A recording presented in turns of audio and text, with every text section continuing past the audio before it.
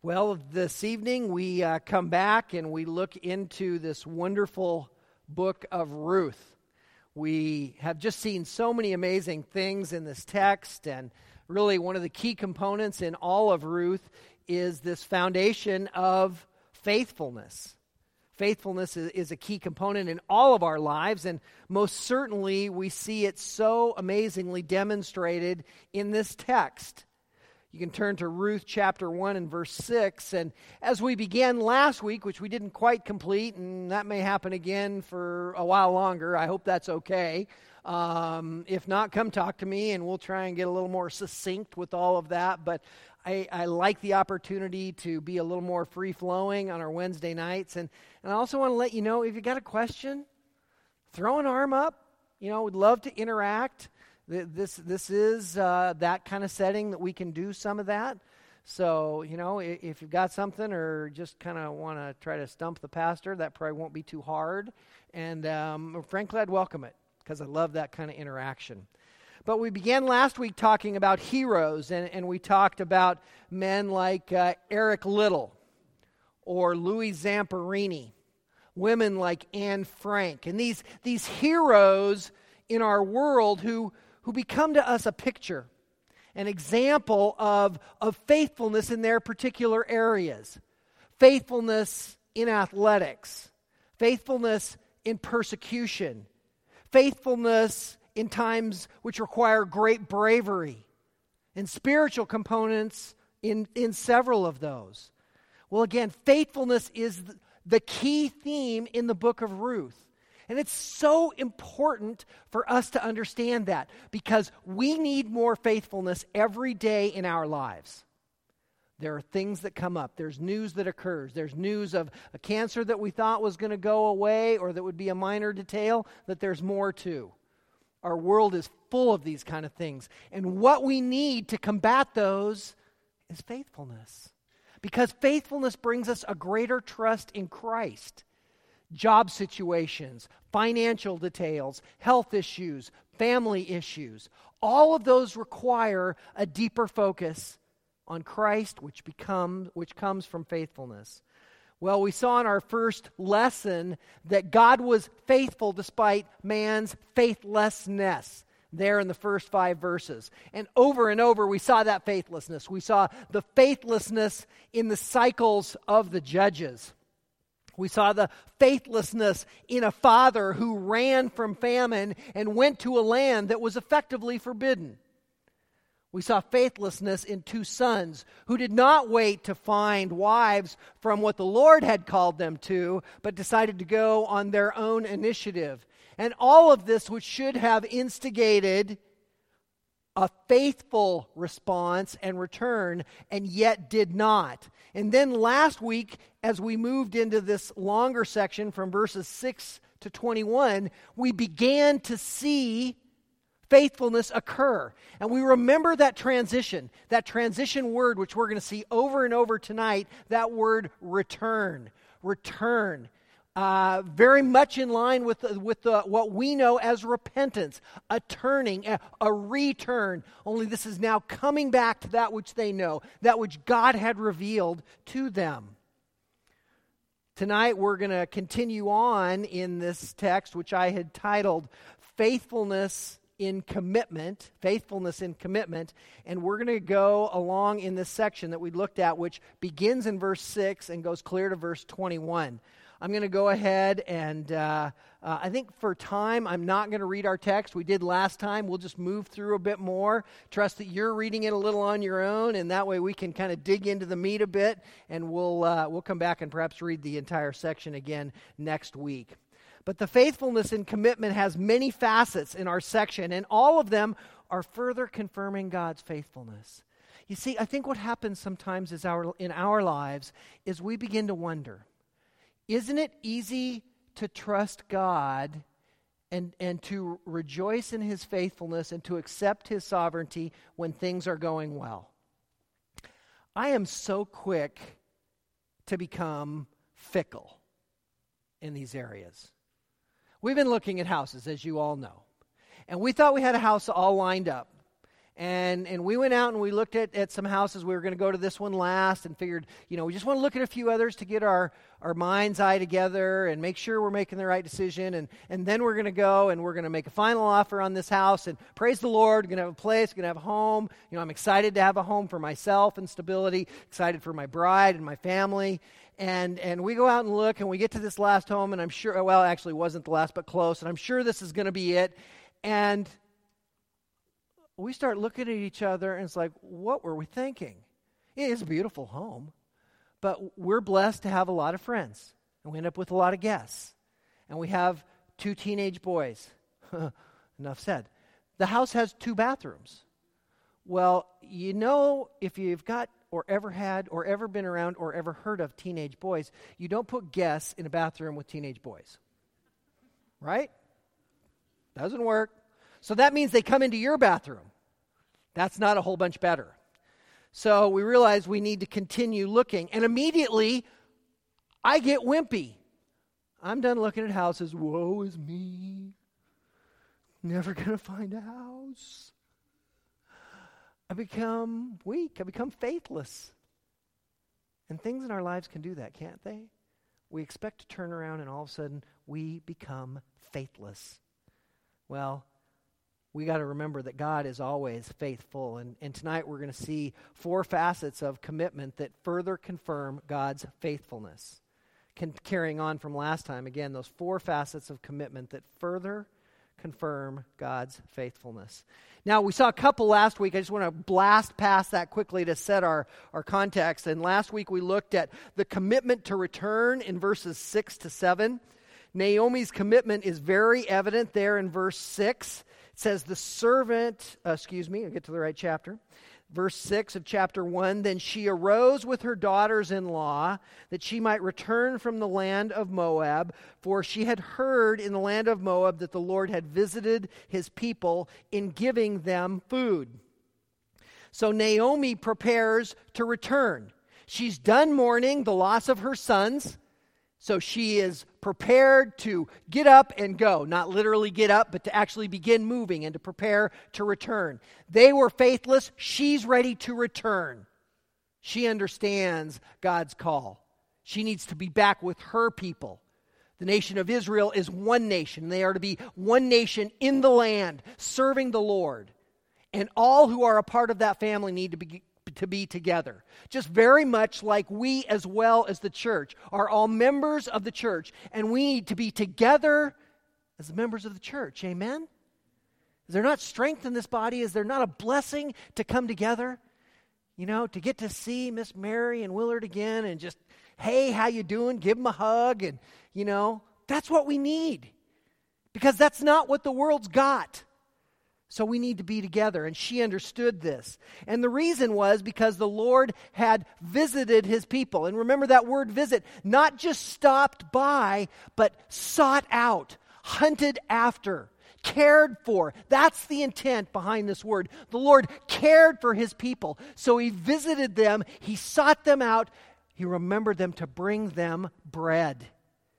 The 4 facets of God's faithfulness that existed in this visit even are there was good news that was brought. What a blessing it is to get good news. So much bad news in our world. So much bad news in Naomi's life.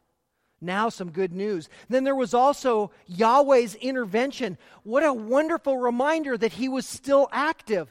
Keep in mind the time of the book, the Judges. All of these cycles of disobedience by the nation of Israel, and God bringing punishment upon them. He brings the stick, and then after they've received the punishment for a while, then they repent, and eventually God returns and he relents of his wrath.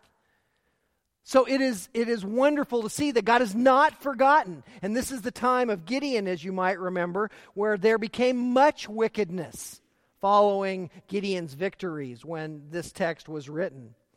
In addition to that, there was God's grace to his people. That it wasn't just that God returned, but he returned to his people, his faithfulness in coming to those who were his covenant and his beloved. And then there was the provision of bread and another blessing, another reason to rejoice. So Naomi was committed to return, and her daughter-in-laws with her. And this was our first point, the commitment to return. But then in verse 8, it started the next point, but we didn't quite get that completed. And that, we went from the commitment to return to the commitment to stay in verses 8 to 14. And you might remember there were two aspects to that commitment to stay. There was kind of a back and forth, a little bit like a tennis match between this. There was the commitment to stay in Moab, and then there was the commitment to stay in Israel. And these kind of volley back and forth, and we're going to see that all the way through this point and into our next one. The commitment to stay in Moab began there in verse 8 of the text. And Naomi said to her two daughters-in-law, "Go, return each of you to her mother's house." These two commands, go and return, very, very emphatic. One command would be enough, but they give us two, go and return. And of course, our word return comes back to us here for the second time, or actually for the third time in as many verses. So there is this command and this tough love component that comes forward in the middle of this. And she calls them to go back to her mother's house. You remember that some have said that that's indication that this is a feminist text, and they're in a feminist theology as a right approach because they're using the mother's house, which is very unusual in Scripture. But we know that that is not at all what is going on when we look at verse 9, where she goes on and she returns from that tough love component to the tenderness and says, "May the Lord grant that you find rest each in the house of her husband." And the reason that we had her mother's house was because there was a safety in that, but more so, the author is very specifically painting us a picture from a woman's perspective. Now, as men, we can completely understand the difference between a man's perspective and a woman's, right? Man's perspective, just the facts, Karen. Whatever the problem is, just tell me what it is, we're going to get it fixed, right? Let's truncate this thing, we don't need all the details. That's sometimes not the way women communicate, is it, men? Or more appropriately, ladies. Sometimes they would like us to hear. Maybe they really don't need the solution. Any of you ever experienced that, or is that just me? I thought that deafening silence there for a minute was probably what it was. So we understand that distinction, and the author is painting this picture of Naomi and Ruth from a female perspective, so we really get it. We see what's going on. We would understand. Every mother would know of the protection of a mother's home. Not that it was bereft of a father, not that it was a feminist perspective, but there is a safety there. You know, when things were upside down in my life as a young child and my parents were getting divorced and I was 8 years old, we went to the ranch. We went to Grandma's house. Why? Because there was the nurturing, right? Grandma would line all three boys up. She'd put bowls on the counter. She'd boil water. She'd put a package of Jell-O in each one. And we'd sit in the counter on the stools and we'd stir Jell-O. You know, and then when it get cool enough to drink, we'd drink it before it could ever go in the fridge, and, you know, we'd be on a sugar buzz and go bounce around the field for a while. But that was the nurturing part of a mother's house, not a feminist ideology. And it was not just tough love, but there was great kindness in two blessings that Naomi brings upon her daughters. The first there in verse 8. After she gives them that tough love of go and return, she goes on in the middle of the verse and says, "May the Lord deal kindly with you as you have dealt with the dead and with me." And you remember that we talk about Ruth as one of the major love stories in Scripture. But the word love is never used. That's because the word kindly is there. That is the Hebrew word hesed, for steadfast love, for loyal love. Often translated loving kindness in the New American Standard. That's not a great translation, just saying, because it doesn't indicate the longevity. It doesn't indicate the covenant nature of God's love.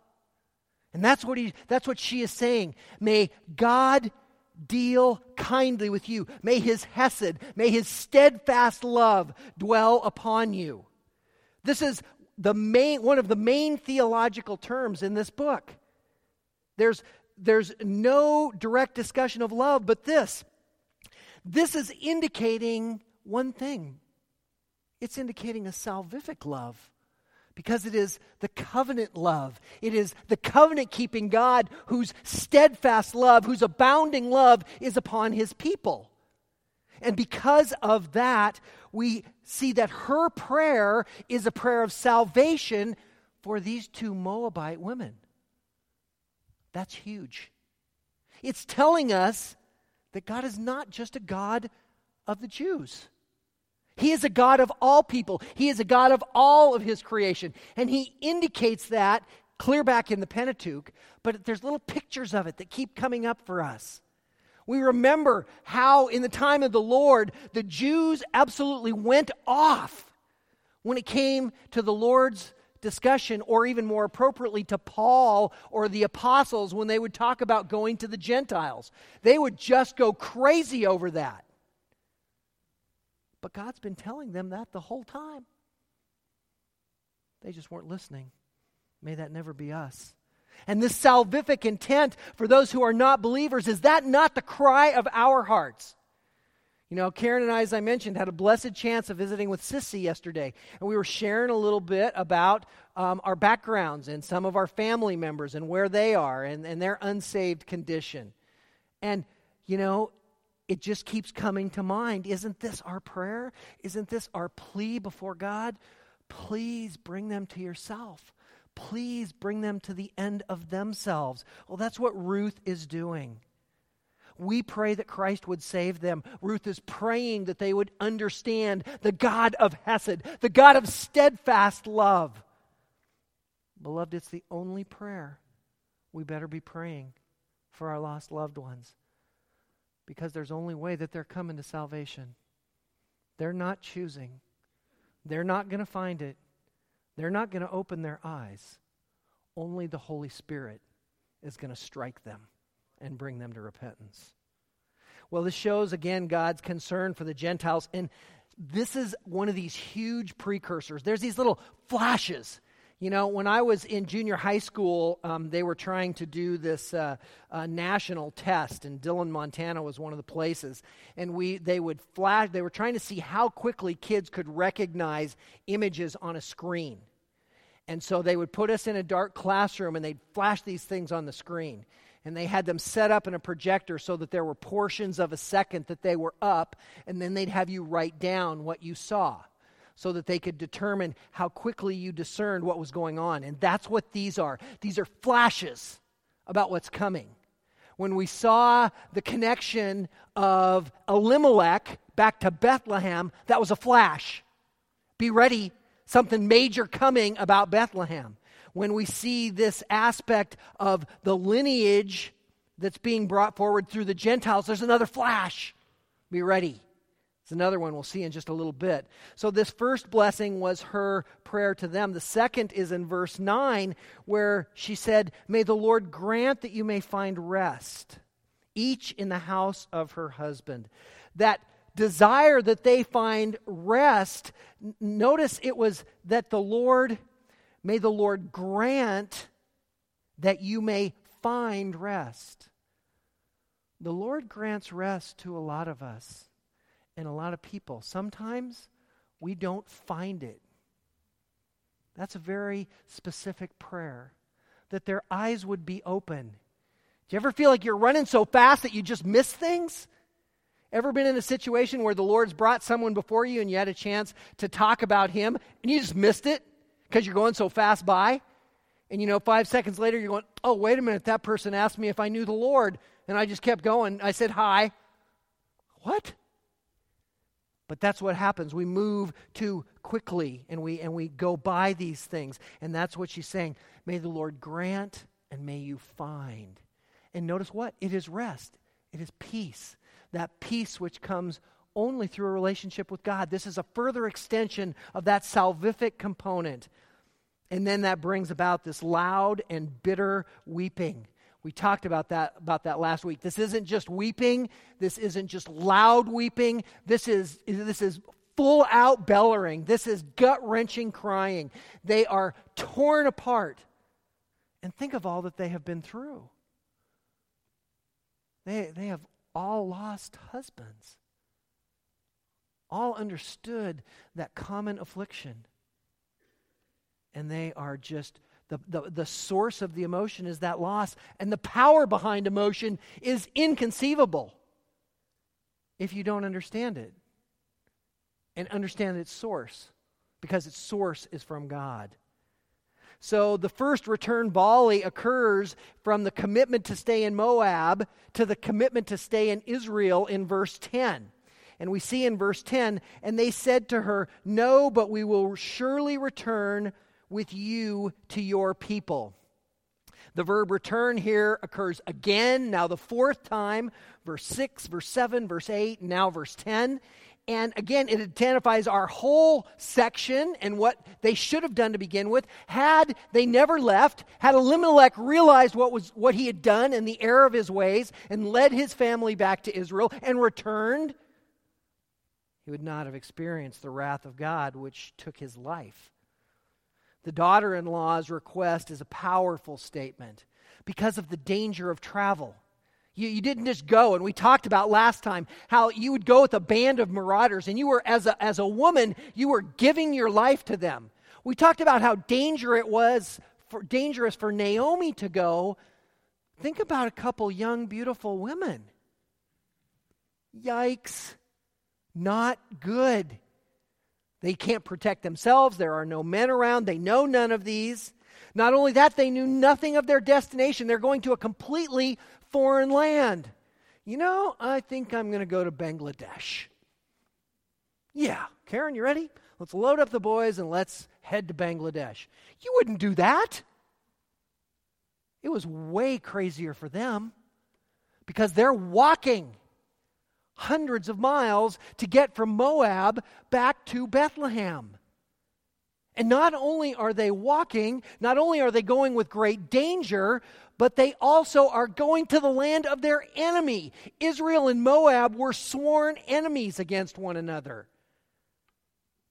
And yet they're undaunted. But the tennis game isn't over. Naomi returns serve. She's shown herself to be a strong contender back in verses 8 to 9, as many women are. And she does so again in verses 11 to 13. This is where we'll pick up from last time. 2 more times we have the command to return in these verses. Look at them with me. Verse 11. But Naomi said, "Return, my daughters. Why should you go with me? Have I yet sons in my womb that they may be your husband? Return, my daughters. Go, for I am too old to have a husband. If I said I have hope, if I should even have a husband tonight and also bear sons. Would you therefore wait until they were grown? Would you therefore refrain from marrying? No, my daughters. For it is harder for me than for you, for the hand of the Lord has gone forth against me." Here again, twice, that word return, our thematic connection through this whole text. And Naomi's same style of tough love, followed by tender compassion, occurs in each of her 3 statements in these 3 verses. The tough love is that command portion that's at the beginning of the first 2 verses, 11 and 12, and at the middle of verse 13. In both 11 and 12, she says, "Return, my daughters." And then again, "Return, my daughters." This is one of those things that it's difficult for us to convey into English. The best way to understand it is an exasperated father with a son who says, "You will go out and take out the trash." And then when the son doesn't do it, he says, "Let me come over and tell you how you're going to take out the trash." And you begin to understand the emphasis that comes forth. When the exact same term is repeated twice, she is telling them, "By no means shall you go with me. This is a foolish thing that you are proposing. To even consider as a woman of your age and stature coming on such a journey is a silly thing for you to endeavor into. By no means will you do this. Return, my daughters." And then in the middle of verse 13, "No, my daughters." Again, the point of her statement is that she is rebuking them for their foolish consideration of following her. And based on those previous arguments of the unknown danger, the unknown destination, and the antagonism between these nations, it was a good merit.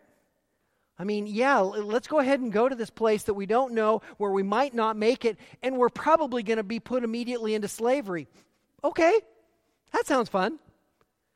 No, this is not a good idea. And then Naomi supports her commands and her strong argumentation in each verse, and does so in beautiful argumentative style. I don't know about you men, but we never fight. Well, we never have what we call intimate fellowship as opposed to fighting. But when there are those occasions that we have a disagreement, I am at such a loss in the debate process with my sweet wife. I come in and I think I've got all my ducks in a row as to this discussion point, and before long, I find myself unable to answer my wife. I don't know if any of you ever feel that way when you're discussing with your wives, but it seems like she just thinks faster, and I think I've got all these answers, and before I've even got my answers made, she's like, no, that's really not a very good argument. That doesn't really support what you're saying. And I'm kind of standing there going, it seemed so good a few minutes ago. Well, that's what Naomi's doing here. She is thinking ahead. She is showing this logical strategy of debate, because the key element in debate is knowing your opponent's response. I don't know if any of you have ever watched any of the Christian debates on TV of recent. James White is a very prominent debater in our day and age. There was a gentleman who was even really much more superior, an apologist by the name of Greg Bonson. A little bit askew theologically, but probably one of the foremost apologists of his day. And he was a brilliant debater. And he debated one of the key members in Darwinian evolution back in about, I'm guessing it was the mid to late 80s. And it's on tape, you can get it. And before this debate has gone about 30 seconds, Bonson has absolutely destroyed his opponent, because he knew all of the argumentation of evolution, and he tears it down in his opening response. And so when the guy comes to give his opening statement, the evolutionist, there's nothing for him to say, because he's already been fully discredited. And that's what Naomi's attempting to do here. She is taking whatever argument Ruth and Orpah may bring at her, and she's attempting to dismantle that argument before they ever bring it forward. And that's what we see here. She continues, could I have children? To paraphrase, the literal Hebrew is very interesting. Literally, could I have sons in my belly? Now, that doesn't seem particularly surprising to us, understanding all of those conceptions of childbirth. But the unique part is, it's not the normal word for womb. Say that twice. It's not the word for womb, it is rather the word for the stomach or the viscera. And it's very purposeful. She's not saying that she would even be concerned to have children again. She's saying, there's no way that I could have children again. And most commentators believe she's likely indicating that she is past childbearing age. So she's making a statement to say, even if this were somehow possible, which physiologically it's not, then, even then, would you wait? The logic behind her thinking is that these could be future husbands that may go on, but there's no reality of that. And this is another prophetic foreshadowing. This is another flash for us. What's she talking about? Remarrying, sons in her womb, marrying another. Well, we'll see as we come along exactly what that means.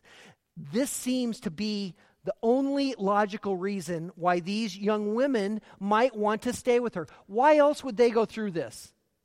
Why else would they stay? For some reason, they were so in love and drawn to Naomi, and doubtlessly in Naomi's mind to her sons, who were the connection, that they would be willing to wait for more children. She proposes the argument, and then she continues to prepare to tear it down through the rest of her discussion in her mind. And in verse 12, she continues her line of argumentation. Go. Another imperative command. Go, for I am too old to have a husband. She does not only could she not physiologically, she does not desire to have a husband. It's not that there's an age where you're too old to remarry. That's not it at all. There's no desire in her heart. So why would she ever consider it? And they ought not be considering it either. And even if she did, they could not wait. And she discusses those components of ages. For even in verse 12 again, even if I said I have hope, if I should even have a husband tonight and also bear sons, would you therefore wait until they were grown? Would you therefore refrain from marrying? The answer is no, of course you wouldn't. Think about how old you would be. You're young women now, but if I were to become pregnant and have more children, even if the Lord blessed me with twins, by the time they grew old enough to become your new husbands, you would be perhaps too old to have children. So go, my daughters. By no means shall you return with me. She tells them that there's absolutely no way that this could happen. And that brings her argument to a close in verse 13. Would you therefore refrain from marrying? And again, of course not. And she answers her own question. No. What she's telling us here, this is the concept that she is introducing, that the author is introducing through her points of discussion of the Levirate marriage that comes from Deuteronomy chapter 25. And in that text, there was the responsibility of another brother to marry a widow if there had been no children born to that woman, so as to continue on the family name in that lineage. Of course, assuming that he was not married, they would never institute, God would never bring anything forward that was contrary to what His word had said. This was the idea of the kinsman redeemer. Note that word very carefully, because we're going to see that carry tons of baggage as we move on in Ruth. Then at the end of verse 13, we're introduced to Naomi's next disappointment. Look at it there in verse 13b. For it is harder for me than for you, for the hand of the Lord has gone forth against me. There's really two possible interpretations here, and depending on what Bible version you have, the New American Standard carries one idea, the ESV and the King James and New King James carry another. And the translations would either be, she is either saying that she is too bitter of a woman for them. The literal translation here would be, it is very bitter to me than for you. It is very bitter to me than for you. So what does that mean? It either means that she is too bitter, that she is too angry.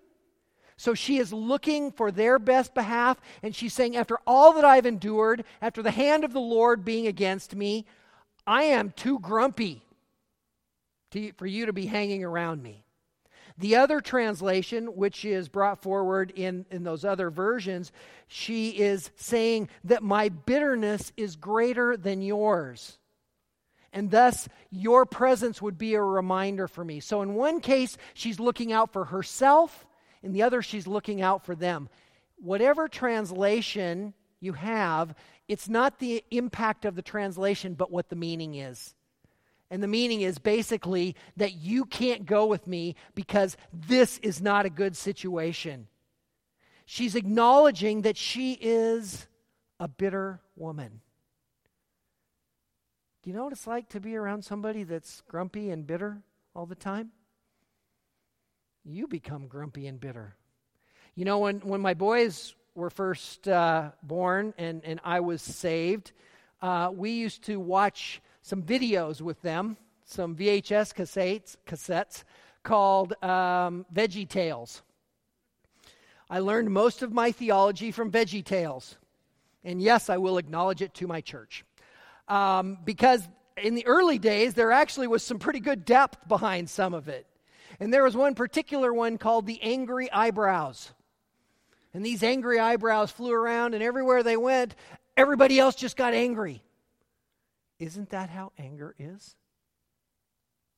Does it not dump on whoever is there, and they absorb it, and they become that way too? Why does 1 Peter tell us not to return evil for evil or insult for insult, but give a blessing instead? Because our natural tendency is to return evil for evil and insult for insult. Oh yeah? You think that's, well, I'll one-up that. Ever do that? Well, that's what she's saying here. I am too bitter. Proverbs 18:3 says, and with dishonor comes scorn. She had received much dishonor, and she was very scorned and scornful. Then at the end of verse 13, for the hand of the Lord has gone forth against me. In case there was any question about Naomi's problem, she acknowledges here, this is what has happened. This is a result of the hand of the Lord. She understands that God has brought this. The famine in Israel, Elimelech's death, Mahlon and Chilion's death, her daughter-in-law's barrenness, all as a result of the hand of the Lord. And Naomi proclaims this. Whether this is theological astuteness on her part and resolve to accept the situation, or whether it is sin, we can't tell at this point. We'll get indication shortly, but what is clear is she is acknowledging the sovereignty of God. How important is it for us to acknowledge God's sovereignty in trials? Again, we can understand his sovereignty and rejoice in it when things are going well. When we get the blessing of the house deal all coming together, when we get the good news at the doctor's office, we easily rejoice in God's sovereignty in the good things. It's the bad things that become the challenge for us. How important is this for us to understand? To understand all that God is doing. It's easy for us to recognize God's in control. You don't have to have a deep theology if you know the Lord to realize that He is in control. The question becomes how we view His control. How do we respond when things don't really go our way? Are we bitter? Are we Mara? Angry? Resentful? Rejecting? Wanting to change? Questioning God? Or do we realize that despite our wildest conception, how we cannot believe and understand that this is somehow going to work out for God's good, but we will accept that God is causing all things to work for good to those who love Him and who are called according to His purposes. That's the difference. That's the difference in our lives. It's not understanding God's sovereignty. It's what we do with it. It's the boots to the ground application. Do we get bitter and say, ooh? Or do we say, Lord, let me just drop to my knees and just come to the only one who can do anything about this, and to praise you for it, and to rejoice in the trial and the difficulty. Naomi strongly returns the shot, and verse 14 is her final swing at the first half of the verse. And they lifted up their voices, and they wept again. Again, this loud crying. This is Orpah's goodbye kiss to her mother. But Ruth clings to her mother-in-law. Orpah's departed, and she's gone back to her people, but Ruth has held firm. We have much left in our discussion as we consider these components of Ruth's faithfulness as we look into our next point.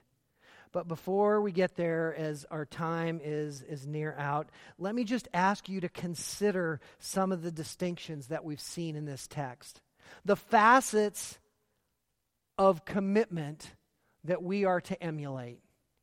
As you consider all of these facets and the things that are going on in your life, how would you respond?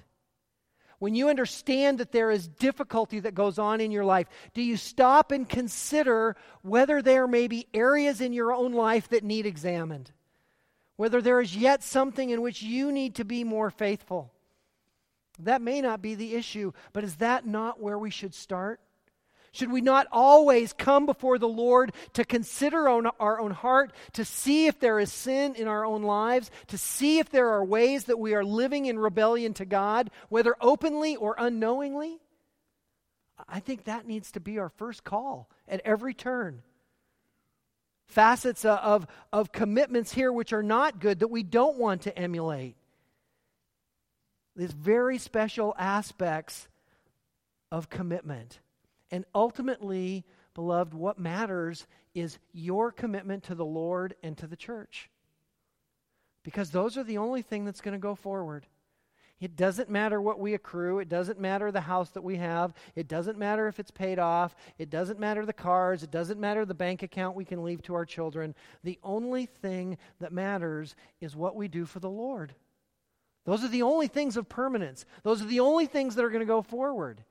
And so those are the things that we have to ask ourselves.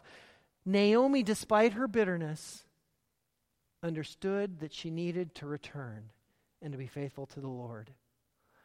We need to make certain that we are in the Word so that it is bathing over us, so that we know what God's Word tells us about obedience. Because I assure you, if there are areas in your life where you are disobedient to God and you are in His Word, He is going to reveal those to you. And you might say, you know how long it takes me to read through that book? Yes, I know. I've read through it a few times. It takes a while. God will supernaturally reveal to you areas of your life if you are faithful to be in this Word and to be before Him in prayer. Because that is what really matters. So how are you doing in your area of commitment to Christ? I know well in many cases, I'm so thankful that you're all here when we get together on a Wednesday night, and yet there is always still more for me as well as for all of you to do. So I pray that that's what you'll look for. I pray that you will find your commitment to God and His Word and anything that is lacking in your life.